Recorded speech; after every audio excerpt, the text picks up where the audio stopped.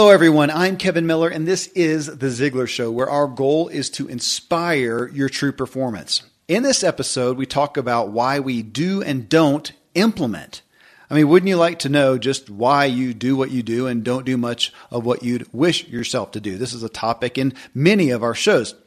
But in this case, thinking about implementing the plans that would progress our lives. This is the focus that my guest in this episode brings us, Howard Partridge's new book. It's titled FTI, Failure to Implement, and he walks us through 10 principles for business and life success. But what jumped out to me is what a great audit these 10 areas are for our life. If we, look at any area and just feel like we're lacking implementation in our life, in our work, in our relationships, in our health, whatever, these 10 principles are great to go through and go, gosh, where am I not having an intentional plan, making intentional investments? This is a very telltale sign as to why I'm not implementing in these areas. So it's almost like a recipe for implementation.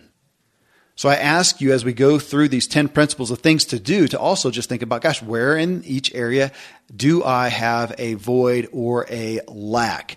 If you don't know Howard, he's not just a wildly successful businessman and business coach. He's a fellow student, devotee, and purveyor of the Ziglar legacy. Howard has been the exclusive business coach for Ziglar for many years, works with Tom Ziglar on running the overall Ziglar Corporation.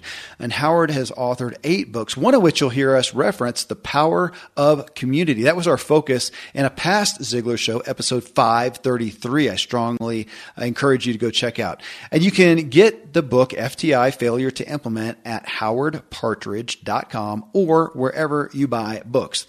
So I'll bring Howard to you and this message after sharing some great products and services.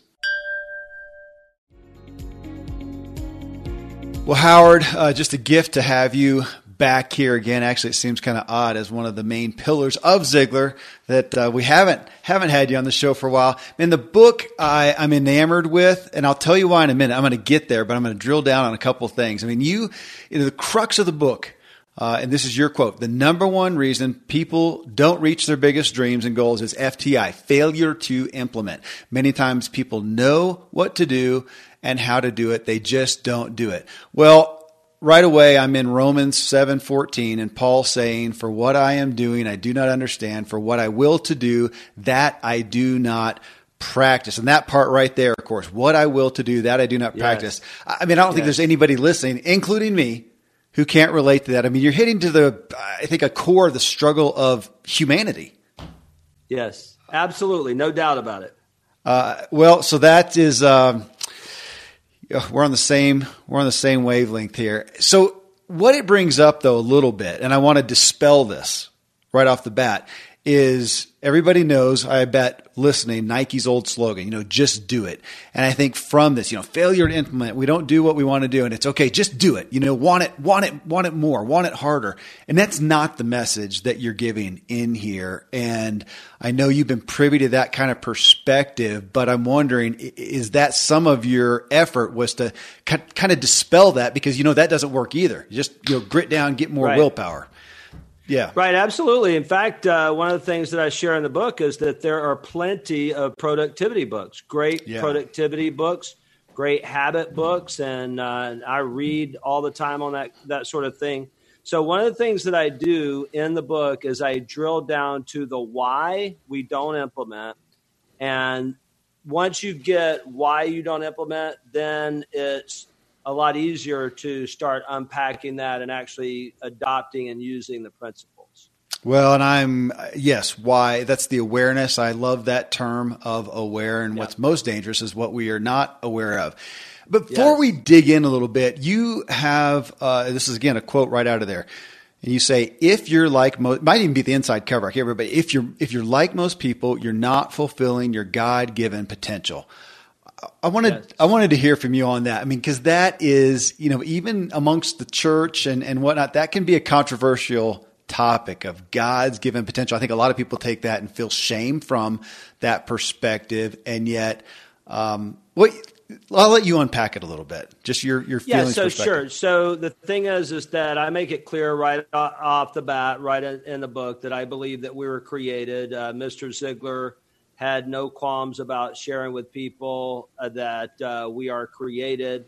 And so when you believe that you were created, and obviously we believe that we were, then God brought you here for a reason. God gave you a reason to live. God designed you. And we often hear that God has a plan for your life, but we never really think about, well, what is that plan?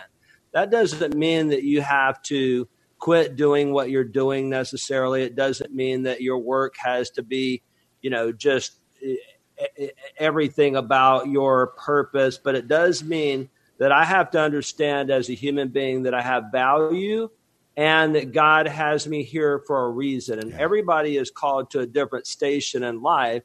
One of the principles that I talk about in the book is called the purpose principle. And it comes after a couple other principles. And the first one is about potential, your potential principle. Understanding your potential impacts phenomenal performance. So at the appropriate time, I'll sort of unpack the whole philosophy. But, it doesn't mean that you have to quit your job. It doesn't mean that you have to go do something else. In fact, there was a time when I was considering selling my business when it was fairly small because I wanted to be in quote unquote full-time ministry. Right. And what I later learned is that my business, my career is my ministry. I'm here in the Caribbean right now with a house full of clients. We rented a big, huge house on the beach, and just lives right here have been impacted in so many ways because of the work that we do. And of course, Ziglar has been such a huge part of that. Well, yeah, I appreciate that. I grew up with a dad who was a business coach, and so often telling stories at the dinner table about people who wanted to serve the Lord, wanted to love on people, went into the fivefold ministry in essence to do that, and how poor of a fit that often was. And as you testified to, how often they found as they found work and a vocation that fit them, their skills, talents, giftings, and abilities, they were able to do far more than they could even from the pulpit. Well, Howard, there is something, and you don't even know about this. I have a book in the works, and some exciting stuff happening.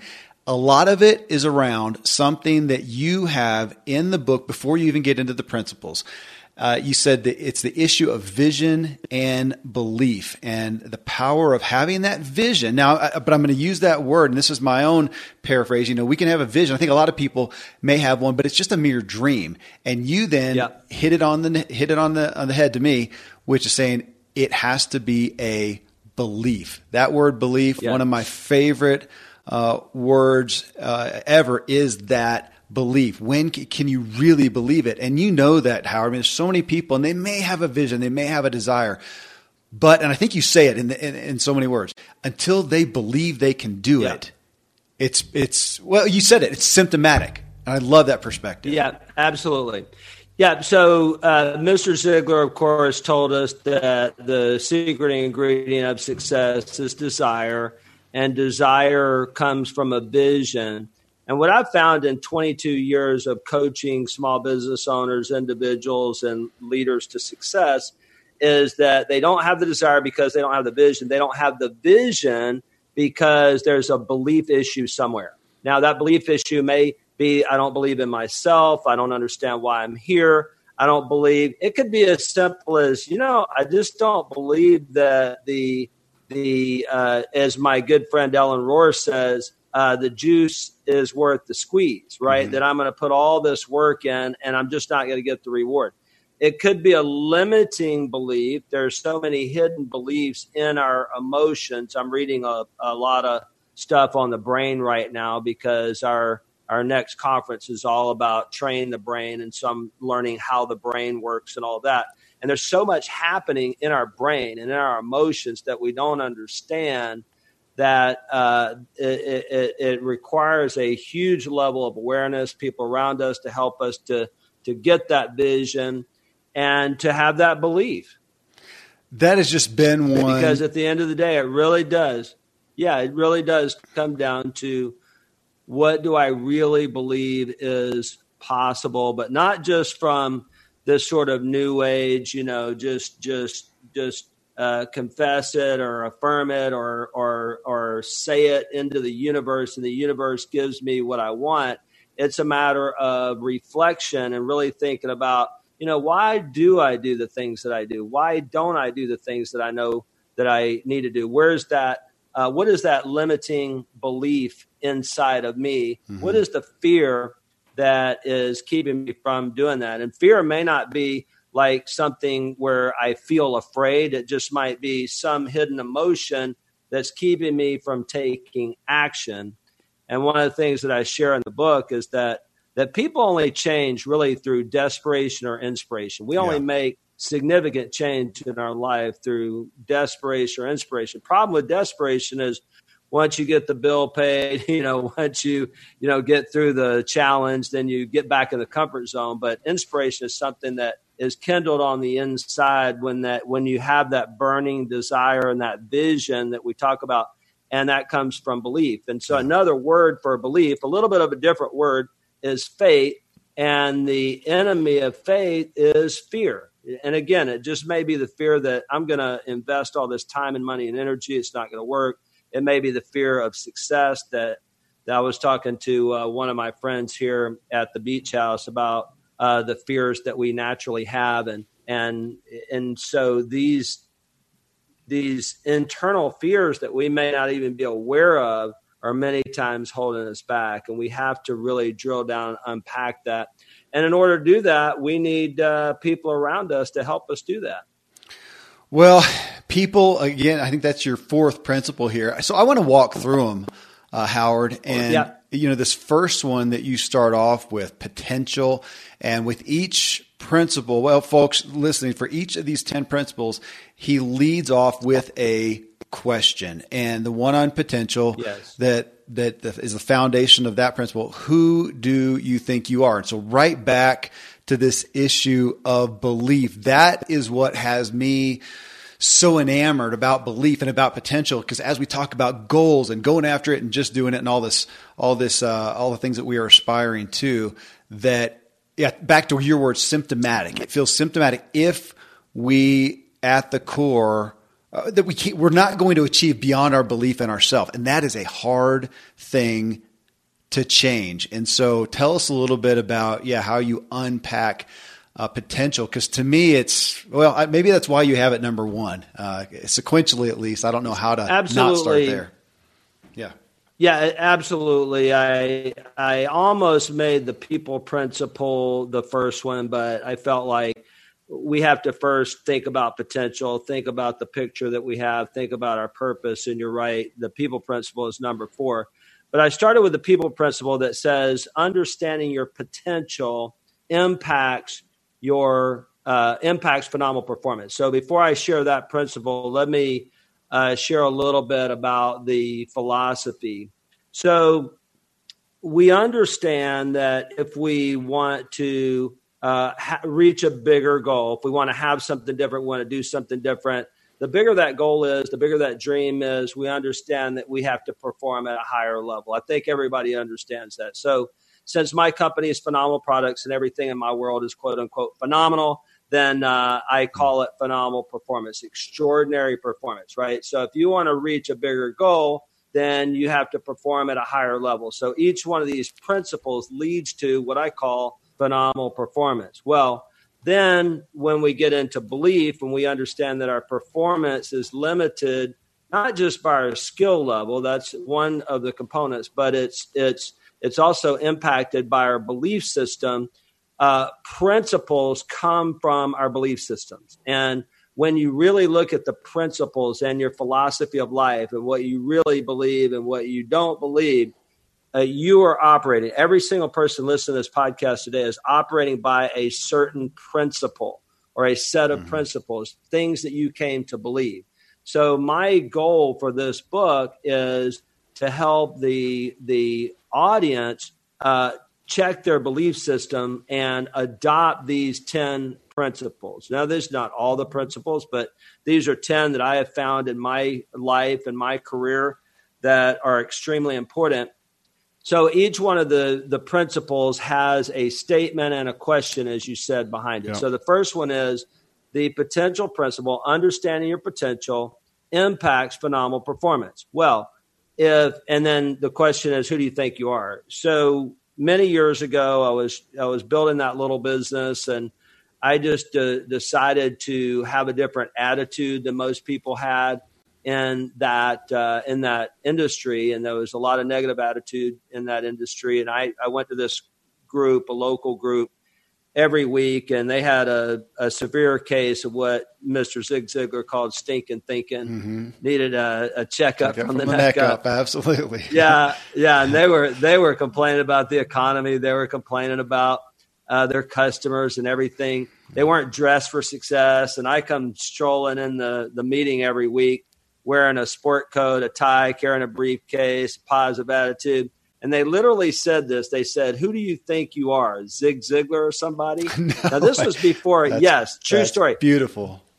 Before I ever even met Zig Ziglar. And, of course, today I helped Tom run the company, And I had never even met Zig Ziglar. I knew it was a compliment. The amazing thing is what I learned most from Mr. Ziglar is that you are what you are and where you are because of what has gone into your mind. Yeah. You can change what you are and where you are by changing what goes into your mind. So when you start putting new beliefs into your mind, the old quote that he gave in Born to Win was from Frank Outlaw: when you change your thinking, you change your beliefs. When you change your beliefs, you change your expectations. When you change your expectations, you change your attitude. When you change your attitude, you change your behavior. When you change your behavior, you change your performance. When you change your performance, you change your life, right? So Mr. Ziglar tells us that we're born to win, designed for accomplishment, engineered for success, endowed with the seeds of greatness. After all, God don't make no junk. The question is, do we believe that we're a phenomenal product? Do we believe that we can do phenomenal things? And do we believe that we can have a phenomenal life? And it all starts with that belief. Mr. Ziglar said you got to be before you can do, and you got to do before you can have. The B part, the belief part, is the challenge for us. Everything that we do comes out of our identity. Who do you think you are? Well, I love that as the first one. So, folks, that was the potential principle, number one. And, the second one you have here, Howard, picture, where are you going? And back to that vision. And to me, those two are so enmeshed. Having my goal, saying where I want to go. And I over time in my life, I've become more aware of, here's the vision. Can I really see myself there? And there's been times when it's, it has to do with me, or times when I'm just trying to discern God's will for me to say, I think it's here, but I remember telling my wife so many times over the years, I can't quite see it yet. And I'm going to trust in that, keep knocking, but I can't quite see it. And then something will happen generally. And you know what? I can see it now. Or the others happen. You know what? I think I saw it wrong. I think I took God's will wrong, but just discerning it, but realizing the tangibility of what you're talking about here, that I got to be able to see it, and I have to believe it. Otherwise, well, I guess there's two things to look at. Is it me, something wrong with me, or am I just not seeing that correctly? But either way, that vision, where are you going? I mean, it's easy to hit on goals, but man, vision is still the best word for me. Can we see it? Absolutely. So you can't go somewhere that you can't see. Yeah. And the thing is that human beings do what human beings see. When you start studying the brain, vision, there's so much going on with vision. And the truth is that the picture principle says this. It says the picture principle says that having a compelling picture imagines phenomenal performance. So Mr. Ziglar said that you have to see the reaching of the goal before you arrive at the destination. I had a big goal. I've been very successful. I mean, it was a struggle to get to where I am. I grew up on welfare and had a lot of challenges building my business, but we've done very well. But 25 years ago, I guess it was 1997 to be exact, I saw a piece of property I wanted right next to my favorite beach in the whole world. And I couldn't afford it. It was like literally outrageous. And it just went up from there. But I never let that picture leave my mind. And I thought about it every single day, probably not exaggerating. My wife was like, praying, God, just give him that property so he'll leave me alone, because it was a dream and I just wouldn't let it go. And through a series of circumstances, the pricing came down and I was able to acquire that property, built a house on it, beautiful dream home on the beach. And we had a friend who came and visited right after it was finished in 2017, 2 years ago, a little over 2 years ago. And he's like, wow, this is so nice. He said, so how long you been living here? I said, 20 years. He said, well, I thought you just moved in. I said, I did. And he said, well, why did you say 20 years? I said, because I've been living in this house for 20 years in my mind. Yeah. And that's what Zig Ziglar says, is he says that, you have to see it before you reach it. I was going to add. Very important. And sometimes we cannot reach. Sometimes we cannot see the destination. We can't see the picture because believe. Now, faith is believing something that we've never experienced, that it can happen. And there are a number of other things that go into this. One of them is the people principle, that you have people around you that help you to believe the impossible. Your vision there, Howard, you'll appreciate that. My dad, and he was a Zig Ziglar student at the top of the list. And in my growing up from about ages 10 to 17, living at home, I think most of that time in my parents' bathroom on his window, he had the same picture of a home and a car. And that is, of course, what he ultimately achieved too. It's interesting though. And I'm going to deviate just real quick with you, Howard, because you talk about so much of your story is your personal story, and you just alluded to it. You're coming from poverty, coming from hardship. Do you look back on that and see a time when belief started, or where you realized you had belief? Or do you look back and go, I don't know why, but for some reason I did. I did generally have belief that I could do more, be more. You are listening to The Ziglar Show in this episode with Howard Partridge as we walk through his 10 principles, which, as I said in the intro, I believe are just a powerful audit for us all to consider as we ask ourselves, are we participating in each principle? And if not, this is probably the reason we are not implementing as we desire. Again, you can find Howard's new book, FTI Failure to Implement, at howardpartridge.com or wherever you buy books. So we'll come back to Howard's response to my inquiry just now about his personal beliefs, where they came from, after I share some great products and services with you. Yeah, I honestly don't know where it came from, but it is true that I did have some level of that. It's like, and I think it's just part of my personality. I'm a D, and Ds just think that way. It's like there's a solution to this. I had a childhood friend recently tell me, you probably don't remember this, but we were playing football and, we were teenagers, and he was struggling with his weight. And I just encouraged him, said, you could do this. And so I was just always that way. I was also a rebellious kid. And I said, my parents may have taken my car away, and I'm not old enough to buy one, but I'll figure out how to get around, which I did. I went and bought a car illegally somehow at 17 years old. It was a terrible, terrible car, and got kicked out of the house. I said, no big deal. I'll get on a Greyhound bus and go to Houston, Texas, hoping that my real father would let me live with him, which he did, but there was no guarantee that he would be there. So I've just sort of always been that way. But I don't think you have to be that way. I think you can just simply adopt a lot of these belief principles. You can adopt these things. And if you accept them and you have the support, the encouragement, and the accountability around you, even if you can't see it as quickly as someone else, doesn't mean that you can't benefit from it. Yeah. Yeah, we talk so much about increasing your belief, strengthening your belief, and I found myself sometimes in recent times talking with people and say, make a case to why you can't do it.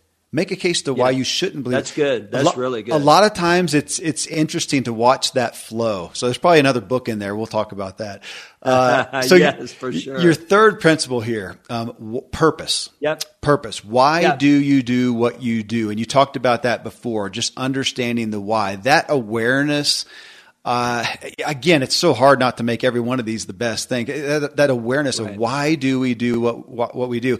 I would say, well, I'll ask you, I think the majority of us don't know, and there's nowhere in our life that we're taught to even question, why do we do what we do?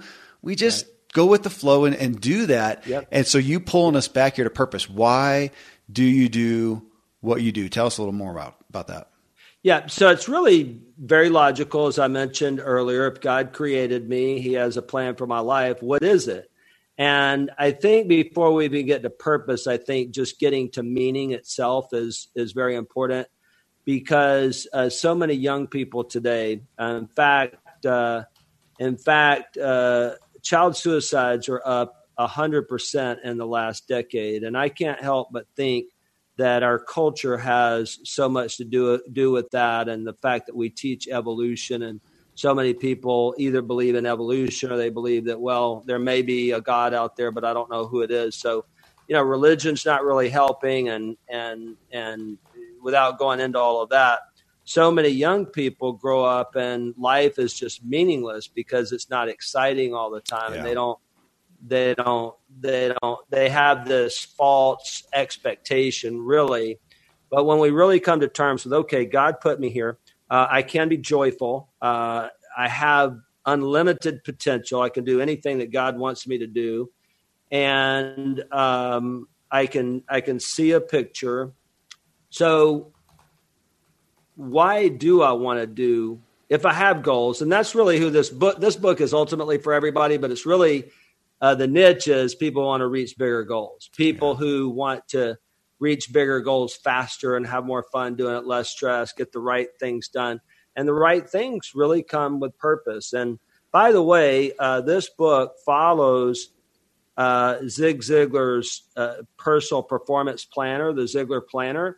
And the action steps in each of the book is to go, in each chapter of the book is to go into the Ziglar Planner and fill out a piece of the planner. So under the picture principle, for example, you go in and fill out your dream list. And Mr. Ziglar asks us to wait 24 to 48 hours and then turn those dreams into goals.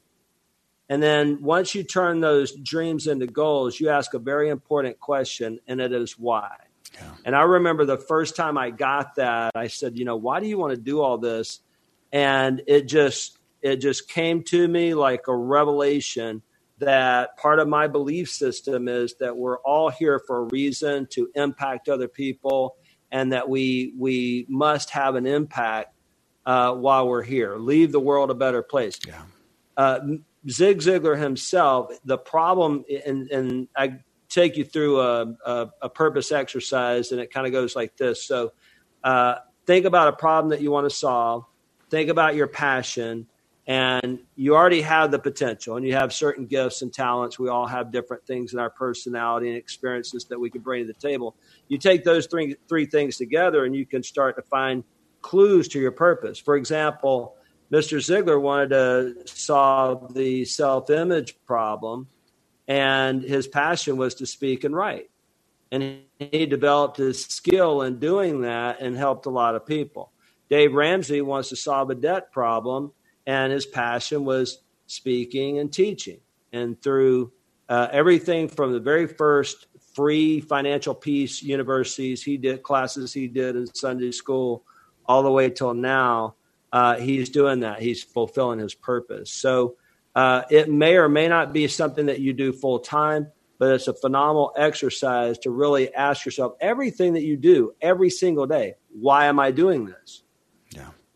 What purpose is it serving? Yeah. Back to that awareness thing. I don't want to deviate here, but I'd like people to hear.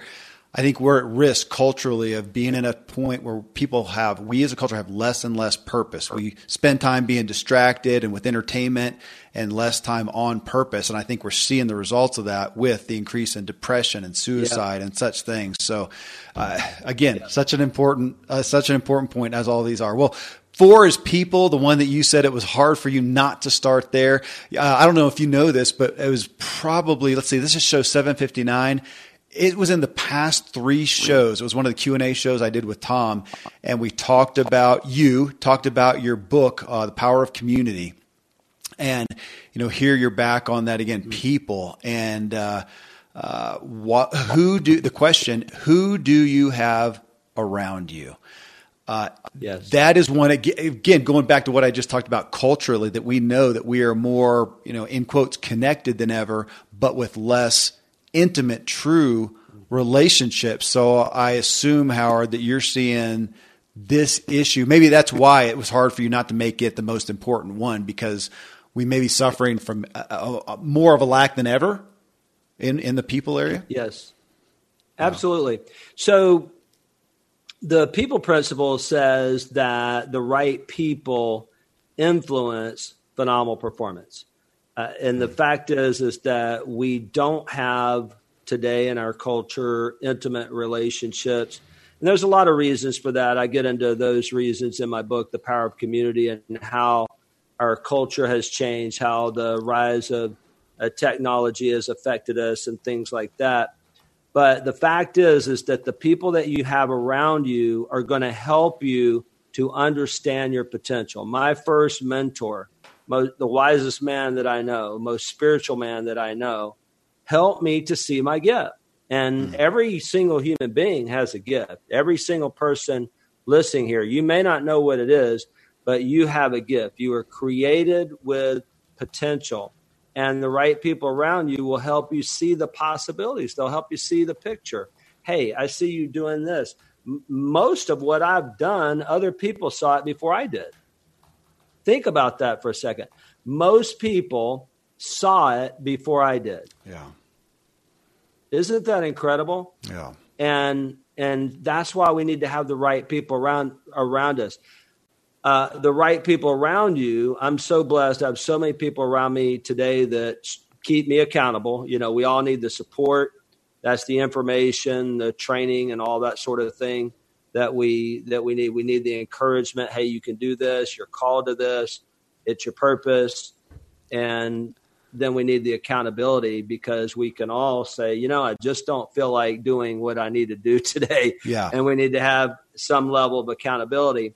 So the thing is that having the right people around you will not only help you understand your potential, see the picture, but they will help you to understand why you're doing it, why it makes a difference. Because we can get caught up in the business stuff and we miss that this person's child was changed because of your work. One of the things that blesses me more than anything else is in our inner circle, in the Ziglar inner circle that we do, our coaching program.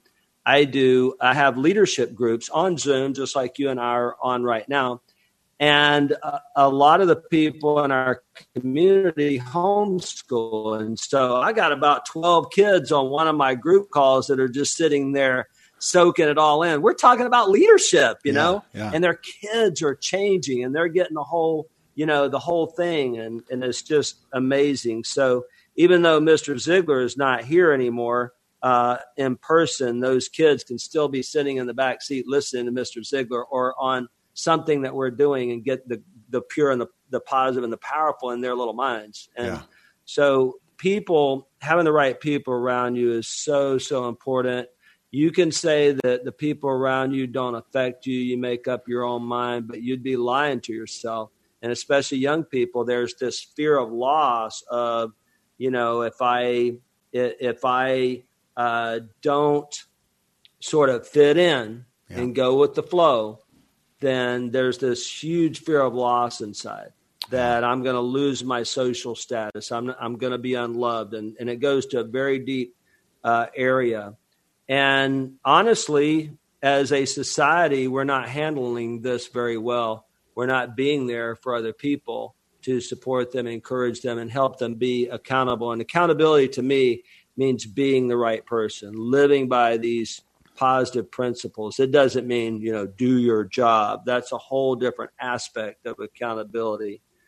So yeah, it's just so important that one thing right there could almost be the whole thing. And that's why I wrote the book, The Power of Community. Well, and I've referenced that so many times, Howard, in the aspect of, you'll appreciate this, like, exercise. 100 years ago, 200 years ago, they didn't exercise. Their life was exercise. Right. You talk about that so much, in the Power Community. Back when we had to have community to survive, we had to rely on that. Today, we in a lot of ways don't. To pay the bills, to just get through the day, we don't have to. So we have to, and that's what's really enamored me is how intentional I have to be, because it's not it's a have to for my overall health and wellness and success and joy and fulfillment, but it's not a have to for survival. Well, that's a great method. So without it, I am merely in survival. Well, each one of these is a show in and of itself, but I'll go on here to planning. The next principle and your statement is, how will you get there? And it's interesting. Let's go back to your story about the property, that you looked at. And at that point, I imagine you said, I can see myself there. I want that. I'm going to have that. You didn't know how at that point, but you went forward. I didn't know how. So talk about the planning, because you had to get there. You bet. Before we leave people, let me just make this statement. If you want to be more financially successful, then hang out with people who are more financially successful. If you want to be debt-free, be around debt-free people. If you want to be healthy, be around healthy people. If you want to be a good family person, be around people who are great family people. If you want to have more faith, hang around people who have more faith. If you want to learn to be a better marketer, then, learn from other marketers. In fact, the greatest life lesson that I've ever learned is that get around people who are already where you want to be and that know how to help you get there. Mr. Ziglar was so big on mentors and coaches and people who had great character and integrity that could lead him to where he wanted to go. Yeah. So then we have to have a plan, right? So the planning principle says that proper planning initiates phenomenal performance. I could just sort of, go out and not think about ideas of how to get that property or to build that business and just kind of respond to the everyday circumstances and hope and wish. But if I sit down and start planning, how am I going to, let's say I'm going to go to Hawaii. I got to sit down. We're here in the Caribbean right now for a week on an island in a big house with a bunch of people. It took a lot of planning to make this happen. We can't even get started without a plan. As Mr. Zig Ziglar said, you're born to win, but in order to be the winner that you were born to be, you have to plan to win, you have to prepare to win. That means planning and it means training. So oftentimes I'd be sitting on that beach and I eventually bought a little condo, and I was still dreaming about that property down the street next to my favorite beach. I would go down to my favorite beach because it's a public beach, and I would sit on the beach, walk on that property and think and dream and get the picture. And I had to even work through, this is important, I had to even work through, is it okay if I have such an expensive sort of piece of property and a house, it's just going to sit there and you know what I mean? So I had to go through that whole thing. And the truth of that is that it created a lot of jobs, created a lot of relationships, and it employs people. So, it's good for the economy. But so I would think of ideas. I mean, I literally was so sold out to that idea that when my business was smaller, I thought, well, if I sold my company, I could build this property and I could walk on this beach every day. At that point, money was not that important to me. Being on that beach every day and swimming in that water, that was important. I could start another business, right? Mm-hmm. And so I just kept thinking of ideas and thinking of ideas. And fortunately, I was growing financially. and I hit a sweet spot when the economy, unfortunately for many people, when it tanked, it wasn't good for them. In my case, it was good for me because the pricing went down significantly. At that point, I could afford it and was able to make it happen. But you have to plan that stuff out. You have to say, okay, what's step one? What's step two? What's step three? And you have to see a path to get there.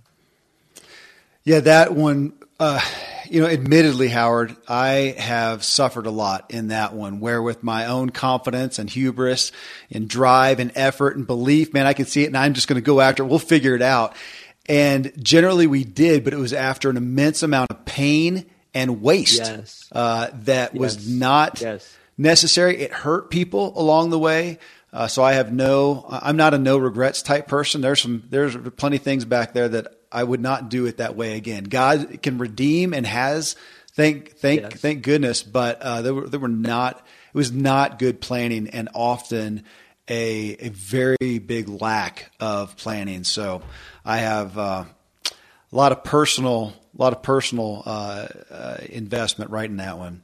It was 6. You have. I'm with you. Listen, me too. Yeah. So but you know what? Mr. Ziglar said that failure is an event. It's not a person. And yesterday really did end last night. Today's a brand new day. We can get up and try it again. We all wish that we had planned it out perfectly, right? Yeah. But it just doesn't happen that way. But it's a principle that we can learn and adopt and start practicing more and more often. Mm-hmm. And one of the things that I started doing many, many years ago that was helpful to me is to have what I call a daily time capsule. Might not be the right technical term, but strategic thought time, quiet time, whatever. And that's what Mr. Ziglar tells us to do. In the Ziglar Performance Planner, you have the 7-step goal setting process. You set 4 goals. You work on them every day. Just take a little bit of time every morning to focus on those goals and to take a little bit of action every single day on those goals. Well, the next one, you have priority, and that's an interesting one to me, Howard. Like you, I have been an entrepreneur my entire life, and one of those reasons is I don't want anybody telling me what to do. So I wake up every morning, and nobody tells me what to do. And when work time comes, then sometimes I sit there and go, "My goodness, what am I going to do?" And right.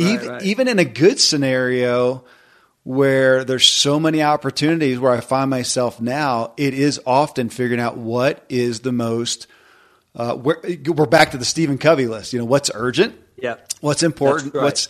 What's not? And I find myself there every day, and I'm using my own. You mentioned productivity. This is not a productivity focused book, right? But in that aspect of looking and going, oh my goodness, how am I going to be productive? And because there are so many things I want to do, including having free time, I want to work smarter. That's you even talked about that before, upping our personal performance.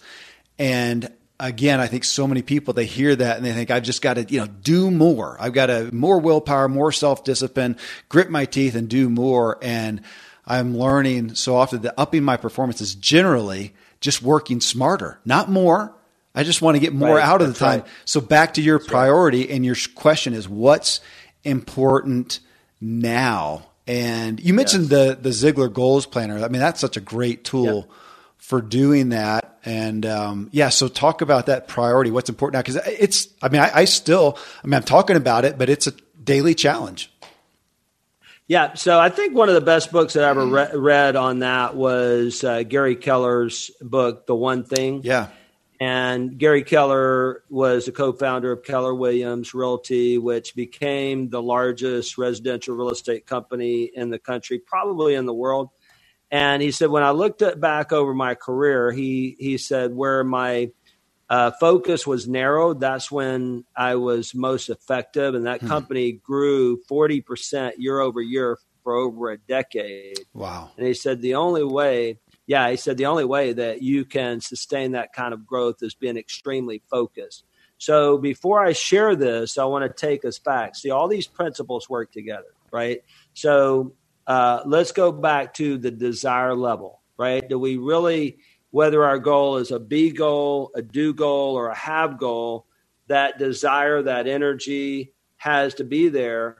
We have to see the picture every single day. So when I open my Ziglar Performance Planner, I have my vision board on the inside cover and pictures. One of the pictures was I wanted to go sailing again this year in the Caribbean. So guess what we did day before yesterday? Yeah. I've got a picture of a sailboat, and so you're inspired. Then you have to plan that time. You have to plan your planning time. Gary Keller calls it the one thing time.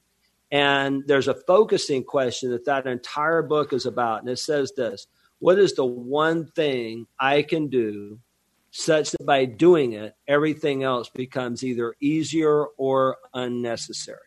What is the one thing I can do such that by doing it, everything else becomes easier or unnecessary? So you can apply that to health. You can apply that to finance. You can apply that to your business or your job or your marketing or whatever. And it's a matter of drilling it down. So you have your top 4 goals or your top 4 projects. In business coaching, we have our clients create 4 projects, usually 4 systems that they're working on at one time. And kind of like your personal goals, the 4 goals you're working on. And then you drill it down to what's the one thing that I can do. So, for example, you have a business and you want to become profitable or be more profitable. What's the one thing you can do? Well, usually it comes down to more sales for most companies, unless they just have big, huge overhead. For small business owners, it just comes down to more sales. Okay, what's the one thing you could do to generate more sales? Well, maybe that's close more sales. Maybe it's market to my client base. Maybe it's to have a calling program to previous clients. Maybe it's to have a referral program. And so you continue to keep drilling down until you're reaching that goal of hitting those numbers that you need to hit. As an example, same thing goes for health, right? And one of the things that I'm learning about habits as I study the brain and habits and things like that is one of the books I was reading recently, a guy by the name of James Clear wrote a book called Atomic Habits. And he has something called a 2-minute exercise or something like that, 2-minute rule, I think it was. And you want to break it down to something you can do within 2 minutes. So for him, for example, for exercise, it was the habit of just changing into his exercise clothes when he gets home would be the catalyst that would make sure that he went to the gym, right? He shared another example of a woman who lived in New York City, and her habit was, I'm going to get in a cab and go to the gym. That was the only thing in her mind. That's something she could do within 2 minutes. So it's boiling it down to what's the one thing I can do, rather than filling our mind with all these different things that we could do. What's the one thing I could do? I can go to the gym. Just go to the gym. Don't worry about what kind of exercise. Don't worry about how often you're going to or how long you're going to exercise. Just do that one thing. And so it's a matter of focusing on the things that are going to leverage your time. And, you just can't do everything, and you can't do too many things effectively. We have to figure out what those big rocks are to focus on. What are the big rocks that are going to make everything else happen? There's so much content right now, books, also on just distraction, how distracted we are, how not present we are. And I am as prone to that as anyone. I don't accept the label, but some of the ADHD type tendencies, I think that's just my personality, being an entrepreneur and having lots of interest in whatever. But one of the main things that helps me battle distraction is doing a daily priority list. And I'll often do that. Absolutely. And everybody's got their thing. I've done everything from sticky notes to just making a list on a Word document or whatever, and just go, okay, what are the areas of my businesses today? Which businesses? What are the priorities in those? What are the urgent? Going through that. Then I know what to do. Otherwise, I will end up wasting so much time on email or, a stack of bills or whatever it may be, that is just not the most important thing at the time. So, the next one, Howard, as I looked at the 10, process. And the question you have is, what systems will you use? And I wondered, pondering, if that may be one of the least cognizant ones of those that I think most people, they can relate to most of these, but process, what systems will you use? And I'll own it for myself that is generally not the most prevalent, sexy, if you could say, to turn on a process on me. But then as I realized, especially as I've gone on in business and wanting to do more, that I have to. You rely on those processes, but it doesn't seem to be a real, a tangible one. Do you find that for most people to think, what are the processes? Yeah, I think one of the things that you start to learn in a business, and so the principle says this. By the way, going back to the priority principle real quick, what's important now? The first time I interviewed Mr. Ziglar, I asked him, I said, why are you sitting here with me? At that time, he was getting $100,000 a speech. He didn't have to sit down with me. He didn't have to show up at my event. I just bought product, and I was hoping to maybe get a telephone interview with him or something. And I said, I know you and the redhead have a lake house down the way here, and aren't there more pleasurable things that you could be doing right now? And he said this, I'll never, ever forget this. He said that there may be more pleasurable things to do, but there are a few things that are more important. So we just have to string all this together and say, what's important right now? Yeah. And I think that if we're getting distracted, like I'm here in the Caribbean right now, and my priority is to finish reading the books that I have and to finish writing the book that I'm writing and get as far as that. So I have a routine. I have a system for the day, if you will. Okay. So in the morning, I write and I read, and then in the afternoon I go play. So more than half of the house went on a hike this morning. You going to go with us? And I was like, nope, because might be enjoyable, might be pleasurable. And it'd be so cool to be up there and get the exercise and all that. But this is my priority right here. So system, right? So speaking of being here on the island, the process principle says that a simple process improves phenomenal performance. If I want to go down there to the grocery store, I can walk. I could take a bicycle. I could take an automobile. Those are probably my three options at this point. I may have left one or two out, but those are probably the three obvious options. Which one of those is going to get me there faster? That car. Which one of those is going to be the easiest? Yeah. So we want to create simple systems in our life and in our business. And I first really learned this through business, is that if you want to scale a business, you got to have systems, right? So this is the way we answer the phone. This is our script. This is what we say when someone says that. This is the way that we market. This is the way that we hire. This is the way that we do everything that we do. And the more that you can systematize, the more it improves performance, right? And so the more systems you have that are simple and easy to do, the more flow you can get. So I just started applying it to my own life. And the fact is that everybody has systems. There are certain things that you do when you get up. You have a morning routine. Mm-hmm. And it's a matter of thinking through those routines and saying, okay, when do I have the most energy? For example, this is when I need to be doing my creative work. This is when I schedule phone calls. I typically don't do phone calls or things like that until the afternoon, right? Because I want my creative energy to work on projects and writing and planning and things like that. I have this shirt that I'm wearing right here. I have about 40 of these. They're exactly the same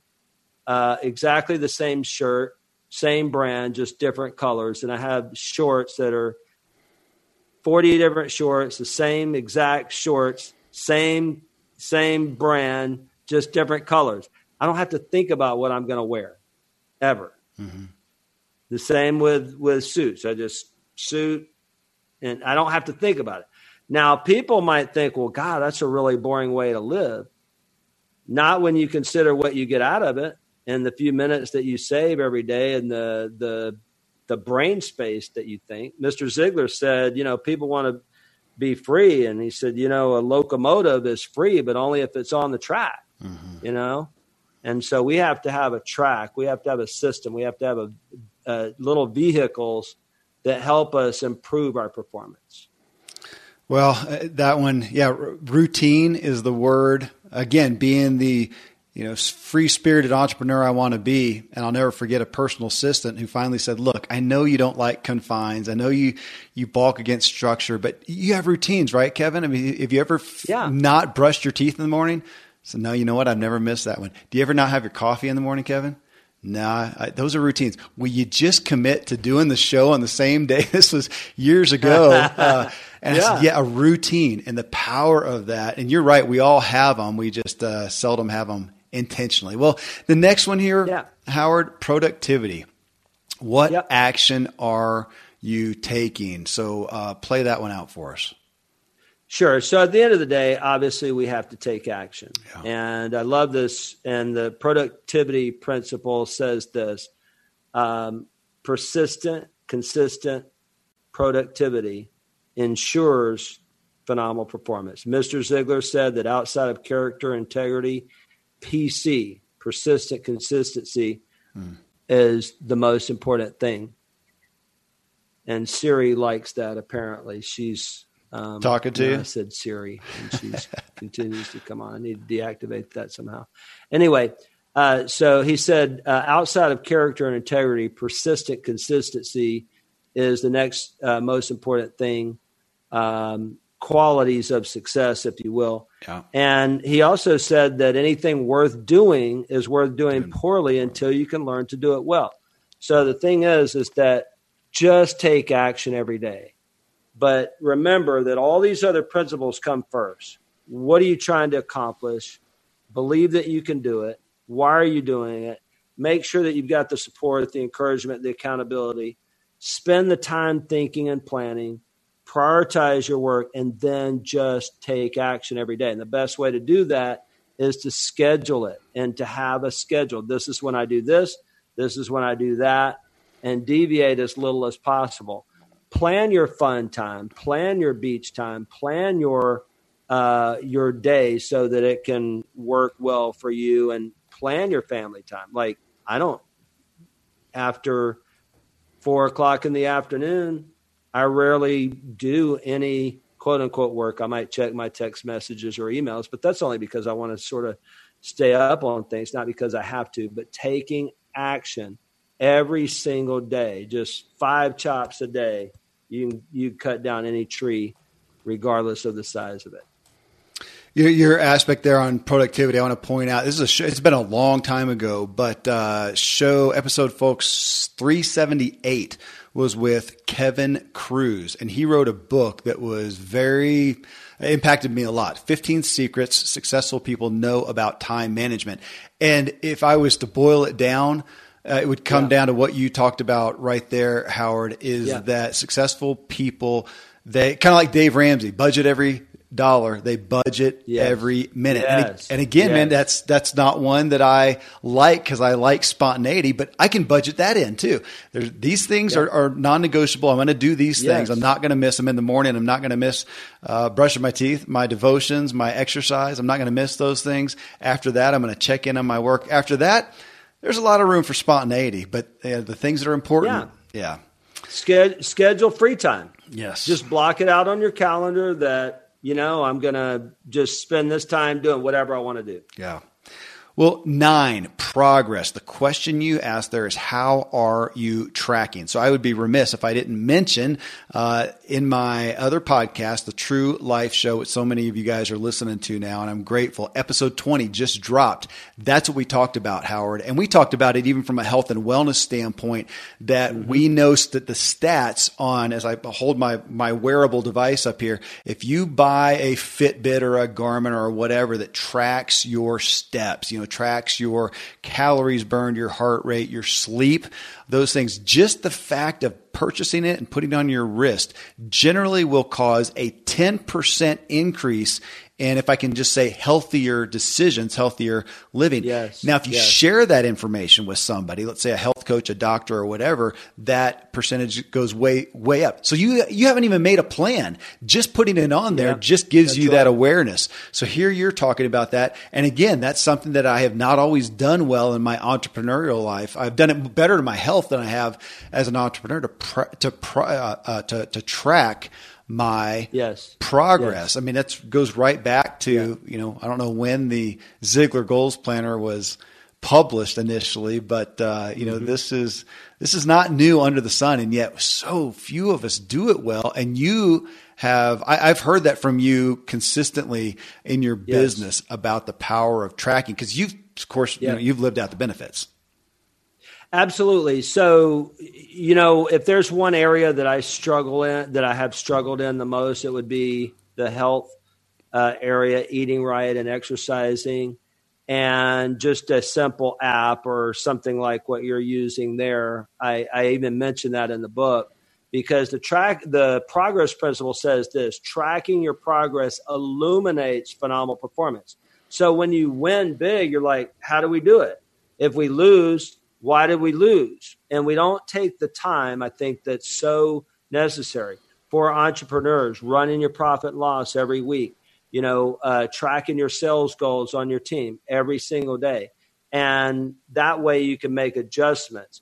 When you're in any kind of sport, you're tracking the score, you're tracking the stats, and then you can go back and you can look at that game, win or lose, and you can see the things that happen that affected the score. And when it comes down to it, whether it's health or finance or just about anything else, it comes down to what I did and didn't do and how well did I do it. And so I can track my performance. I like to say that when you're on a flight and they have the GPS flight tracker, and it shows that little line of how far you've come and how far you have to go, it illuminates your track record. Yeah. Right. And if you look at that,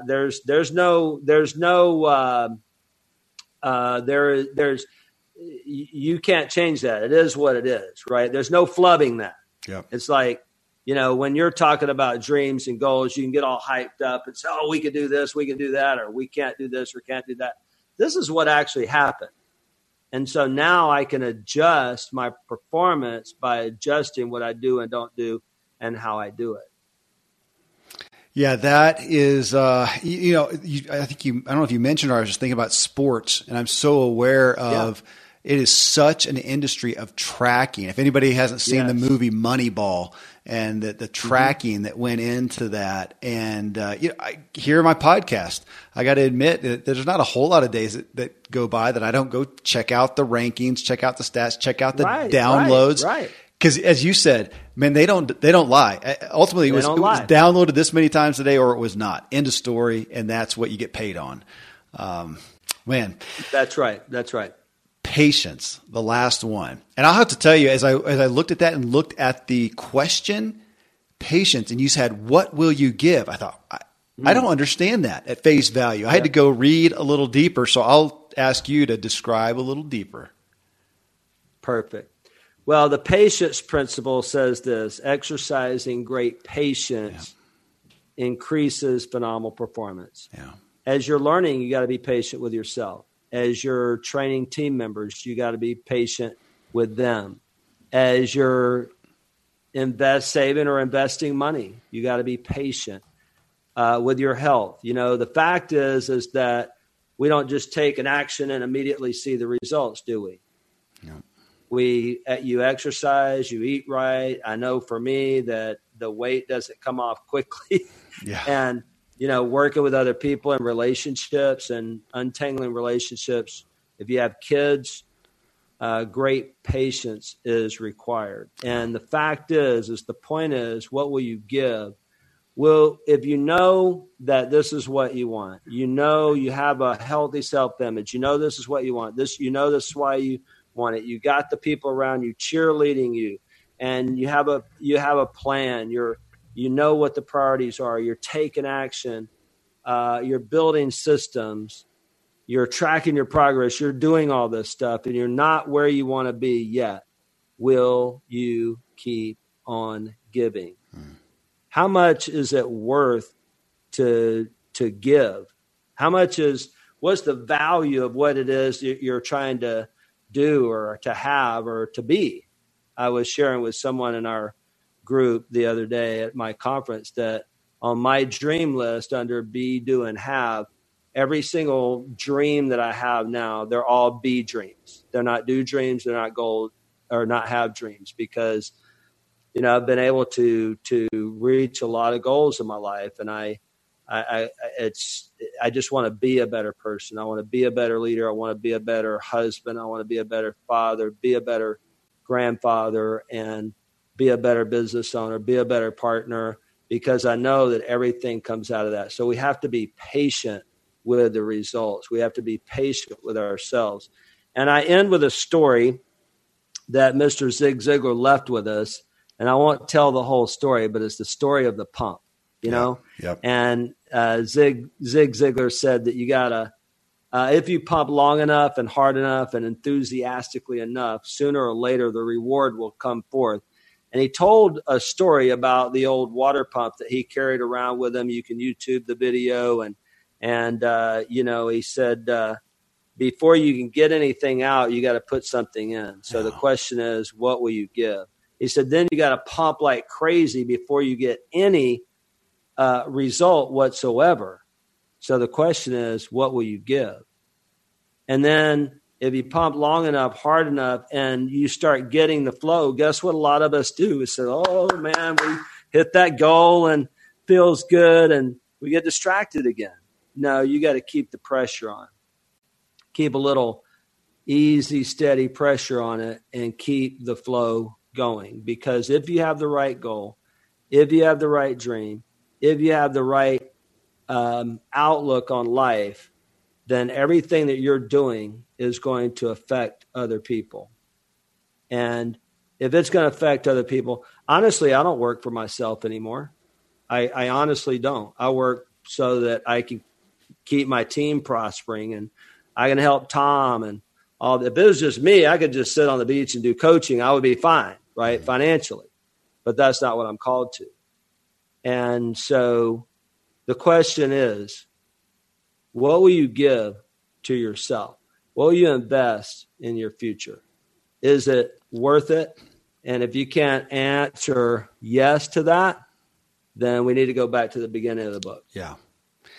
Well, I'm grateful for your book. I'm grateful for the effort that you put in to bring it forth. It feels like, I know you've written a lot, you've done a lot. It feels like a great compilation, and I know it's still one in the many line of further books you're going to do. But man, this one is it is powerful. I'm grateful to bring it to the audience here. I'm grateful to be a co-conspirator with you and the Ziglar legacy as well. But thank you for that. And I'm extra thankful today because you gave up a hike to be with us. So there you go. I know you'll go have fun after this, Howard. But I will. Yes. Grateful for the time. Thank you again.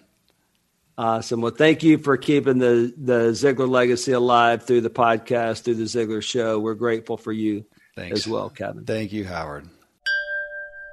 Friends, you just got an MBA in personal development and what areas you need to address to get you implementing as you would be proud of and elevated by. Again, get Howard's book, FTI, Failure to Implement, at howardpartridge.com or wherever you buy books.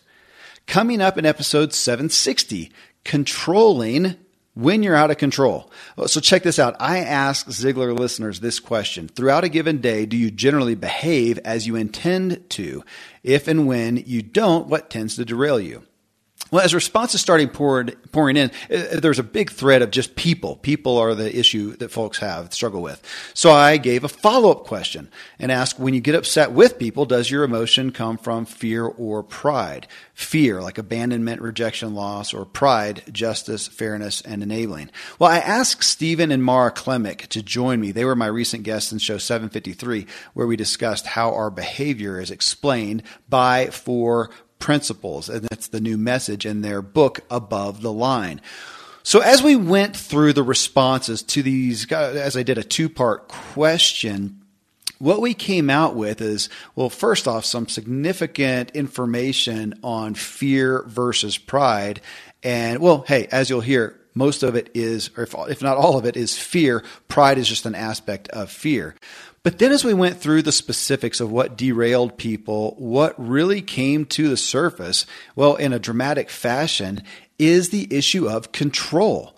That was the primary ingredient. When people feel out of control with their circumstances, with their environment, and very much so with people, that is when their behavior declines. Or as in my case, maybe I'm making a big effort to keep my behavior where it needs to be, but that effort is very tiring, very taxing, very stressful. So just a significant message that I didn't even foresee in this, as we got incredible guidance from Stephen and Mara Klimek. I think you're going to get a ton out of this show. Well, till then, folks, thank you as always for letting me walk with you as we inspire our true performance together.